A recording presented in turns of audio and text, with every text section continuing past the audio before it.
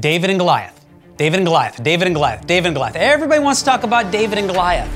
But before we get to David and Goliath, we have to talk about another relationship that is as important in the literary design of 1 Samuel. And David is going up against someone else. And in this episode, we're going to be exploring that to understand more about what's happening in 1 Samuel 17.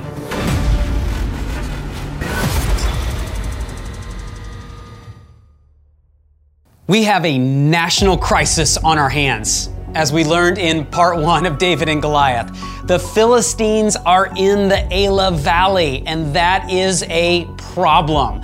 And as we all know from this story, David is going to face off with Goliath.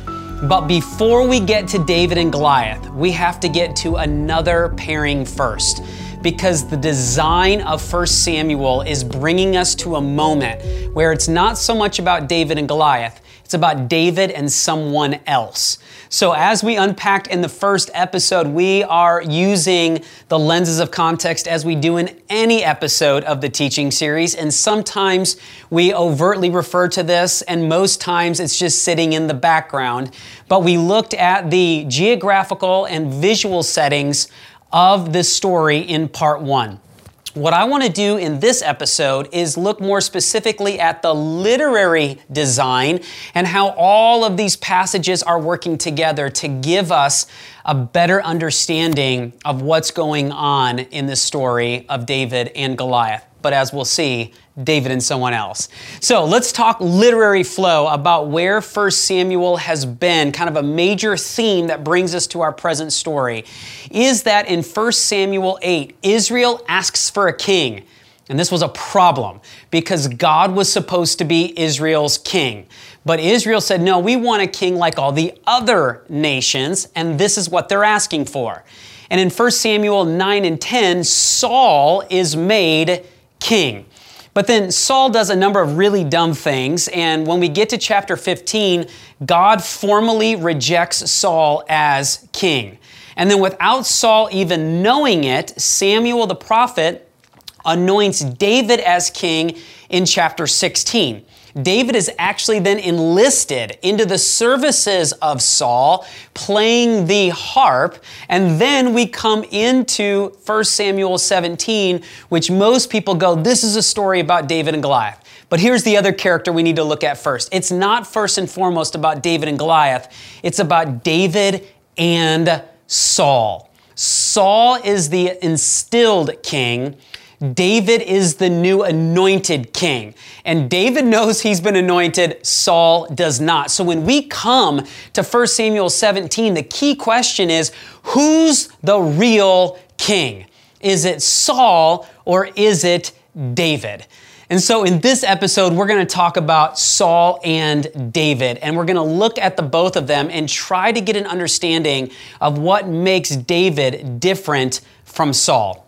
So let's begin with Saul. How are we introduced to Saul? Because that is an important part of any storytelling mechanism, is that when a character is introduced, you want to take notice because how they're introduced is going to factor in to the story.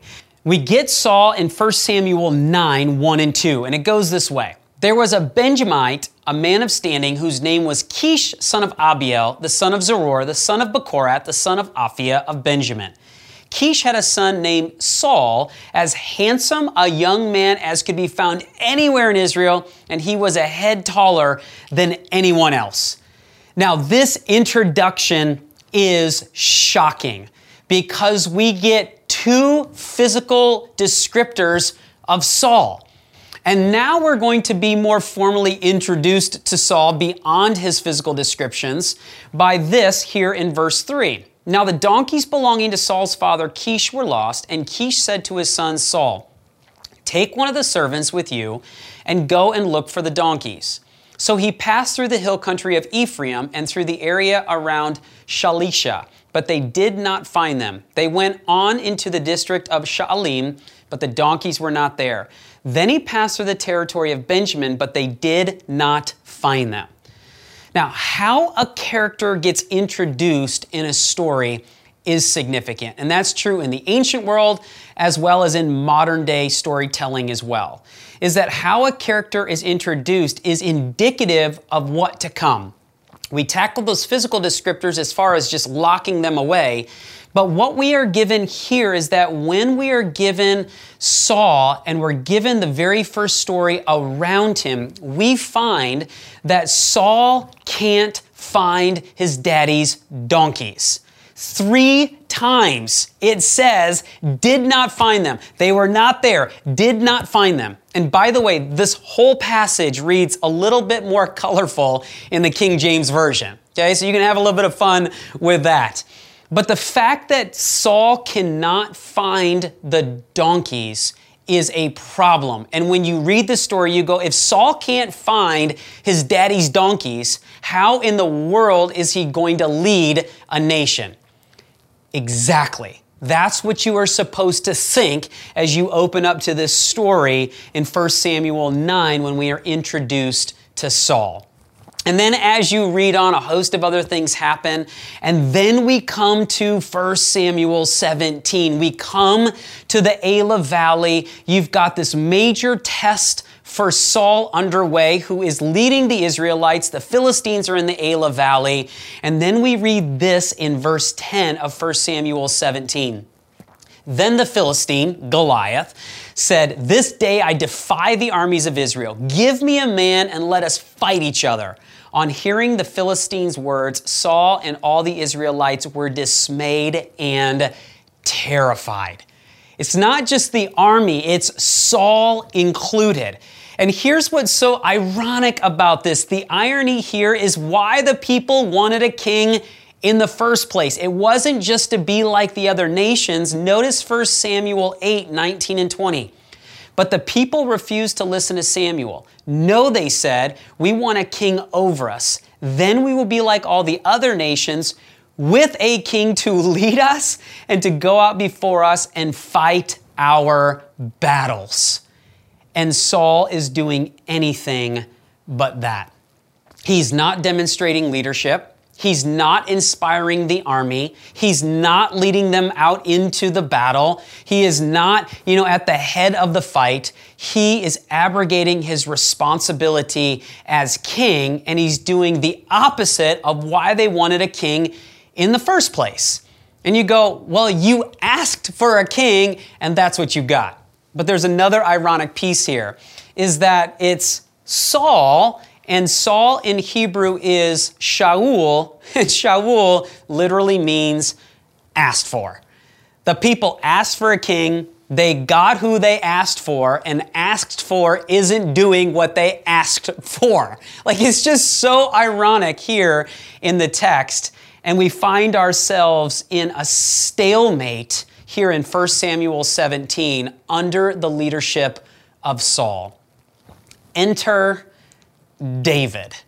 And David is very different than Saul. And as the narrative begins to unfold, David has been watching his father's flock. He shows up to bring food for his brothers and food for the commanders. And in the midst of this, David hears what Goliath is doing. And David ends up before Saul, and he says in verse 32, "Let no one lose heart on account of this Philistine. Your servant will go and fight him." And Saul's response is, "You are not able to go out against this Philistine and fight at him. You are only a young man, and he has been a warrior from his youth." It's like Saul says, "David, you are not qualified to fight Goliath." And it's like David says, "Actually, I'm going to push back on that a little bit." And David then says this, "Your servant used to keep sheep for his father. And when there came a lion or a bear and took a lamb from the flock, I went after him and struck him and delivered it out of his mouth. And if he rose against me, I caught him by his beard and struck him and killed him." I mean, what a great passage right there. Now, David uses this word struck twice, and it's the same word in Hebrew. It's the word nakah. It means to smite or to beat or to strike. And I think that what David is doing here is that when he is talking about these encounters that he's had with, bears and lions, I think that he's actually referencing his use of both of the instruments of death, if you will, that a shepherd would have on them when they are keeping the flock. The first you know well because it is the sling and the stone. And we're going to talk more about this in the next episode, but this is a devastating weapon in the hands of a skilled warrior or shepherd. And I think that when David talks about how he struck the lion or the bear, I think David is first of all referring to hitting the bear or the lion in the head with one of these rocks, which are the size of a tennis ball. And again, the next episode will go into a little bit deeper detail about slingers and how this all worked out because it's absolutely riveting. The second thing that a shepherd had was a rod or a club. And this was what they would use if they had to fight something up. If it was like hand-to-hand combat, hand versus paw combat, as in David's case. And I think that what David is talking about here is that whenever a lion or a bear took someone from the flock or took one of his animals from the flock, like he used the stone and knocked it across the head, whether knocked it out, knocked it unconscious, or just dizzied the thing enough to get up to it. And then David said that if it came against me after that point, like when it came to a bear or it came to a lion, David's like, I grabbed that sucker by the beard and I just killed it. And David goes, listen, your servant has struck down both lions and bears, and this uncircumcised Philistine shall be like one of them, for he has defied the armies of the living God. Now, when you just step back from David's response to Saul, you go, that's quite a resume. Like if you're trying to figure out, is David fit for the task at hand if he has killed both lions and bears? I think the answer is, okay, we're more entertaining of David going after Goliath than we were before we got his resume. But I think that there's actually something else that David is doing here. I do think it's about his resume, but I think he's going a little bit further, and I think this is a bit confrontational with Saul because the primary metaphor in the ancient world for a king was that of a shepherd. You see this throughout the ancient world. You see this in Egypt, that Pharaoh had a shepherd's crook to remind the people that he was a shepherd of the people. You see this in Egypt, you see this in Israel, you see this in other nations in the ancient world. This idea that the king is a shepherd among the people, to lead, to guide, to instruct, to protect. And I think that what David is doing here is I think he's calling Saul out on abrogating his responsibilities as a shepherd. And that when David shows up in the Elah Valley and he hears what Goliath is doing, and David is brought before Saul, I think David is basically saying to Saul, Saul, you're asking me, like, what are my credentials? Well, let's just talk about, first of all, what you're supposed to be doing. You are called to be a shepherd to the flock, to the people. And the flock has been threatened and you're doing nothing about it. So if you want to know if I'm qualified, let me tell you what I do as a shepherd. When a lion or a bear threatened my flock, I took care of business, and Goliath will be just like any other lion or bear that I have taken out because he has defied the armies of the living God, and somebody has to do something about it. And if you're going to abrogate your responsibility as a good shepherd, I will show you what I'm capable of doing. And I think that it is actually pretty confrontational to what Saul would have heard, but Saul has no better idea of what to do. David has demonstrated a sense of gusto and a bit of a resume, and ultimately Saul is going to allow David to go and fight Goliath. But I think this is very confrontational. And it's interesting because when you just even go back a chapter and we talk about the very firstborn of Jesse, when Samuel shows up to anoint who he doesn't know David to be king. He just knows he's going to anoint one of Jesse's sons. When it came to the firstborn, Samuel saw some things about Eliab, and God's response to Samuel was this: do not consider his appearance or his height, for I have rejected him. The Lord does not look at the things people look at. People look at the outward appearance, but the Lord looks at the heart. Most of you know this passage in connection to David. This is the most famous passage alongside of the fact that he's a man after God's own heart.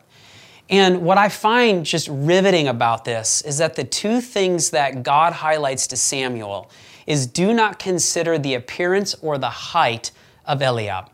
And you go, those are the same two things that we are introduced to about Saul. He's handsome and he's a foot taller than everyone else. And yet we see that it doesn't help Saul in this moment. And that's because God goes, it can never be about your height or your appearance or just your skill set. It's got to be an issue of the heart. And when we come to the story in 1 Samuel 17, we are dealing with a tale of two shepherds. And I just want to finish this episode by just offering a few observations on what made David different from Saul. There was clearly something about the heart of David that made him different than Saul, but I think we can highlight a few things in the story. The first thing is that David's service was different than Saul's. That when you recognize that what David has been doing, not just in 1 Samuel 17, but even before this, David is serving King Saul. We get this in the previous chapter. David is serving his father Jesse by watching the flock. And by the way, this is after David has already been made an anointed king. I guess not made king, but anointed king. He'll be made king a little bit later on. And yet David doesn't use this as leverage against his father to say, I'm not watching those sheep, because the youngest one in the family would watch the sheep and the goats. David is probably out in the field with a bunch of other shepherd boys or girls doing things that, like, you want to be on the battlefront. His brothers are at the battle. That's where you want to be, and yet David is not complaining. He is doing what he is being asked to do. He has served Saul. He's been serving his father. David shows up at the battle line to serve his brothers, to bring them food. And ultimately we see that David just has a heart of service to God. So one of the things I think set David apart was his service, and it's all over the story. A second thing here is David's capacity. And here's what I mean by that. David has enormous capacity. He's got competency, he's got courage, he's got character. And the thing about David is that when David gives like this resume of what he did when a bear or a lion attacked the flock, like what David is basically saying is that I have been faithful behind the scenes. When no one is watching, God has been shaping me. I have been working on my skill set as a shepherd. God has been growing my courageous capacity. But what's more is God has been shaping his character. And I just think there's a huge word of admonition here that some of the greatest development we ever get is when no one is watching. When we are being faithful with the little things, when we are being faithful to do things with excellence, when no one sees what we're up to, because it's in those moments that we're growing our skill set, that God is growing our character. And in the case of what David is going to need, his courage was being grown as well. David had enormous capacity. But for many people, that's what they would have leaned into. Their skill set, their talent, what they have been developed into. And yet, that's not what David leans into when we come to 1 Samuel 17. What we see is that David has enormous faith in God. And when you look that servant mentality that he has, his capacity, his skill set, his courage, the character that God has been shaping him to be, and then you put that together with David putting all of his faith and trust not in himself, but in God, that is what I believe made David different than Saul. and that ultimately, when we're dealing with a tale of two shepherds, David demonstrates he's the real shepherd, he's the real leader, and he's going to be the real king, a man after God's own heart. And so, friends, my invitation to you is just what's resonating with you among these things that set David apart. What is it that you can take away from this story and just in what David is doing that will help you grow in your service capacity or faith in God?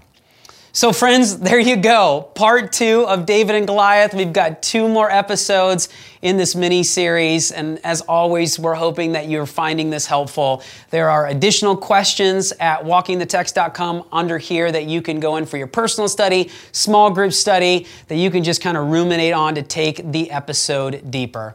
So as always, thanks so much for watching. Thanks for listening. And may you walk out the text well in your life.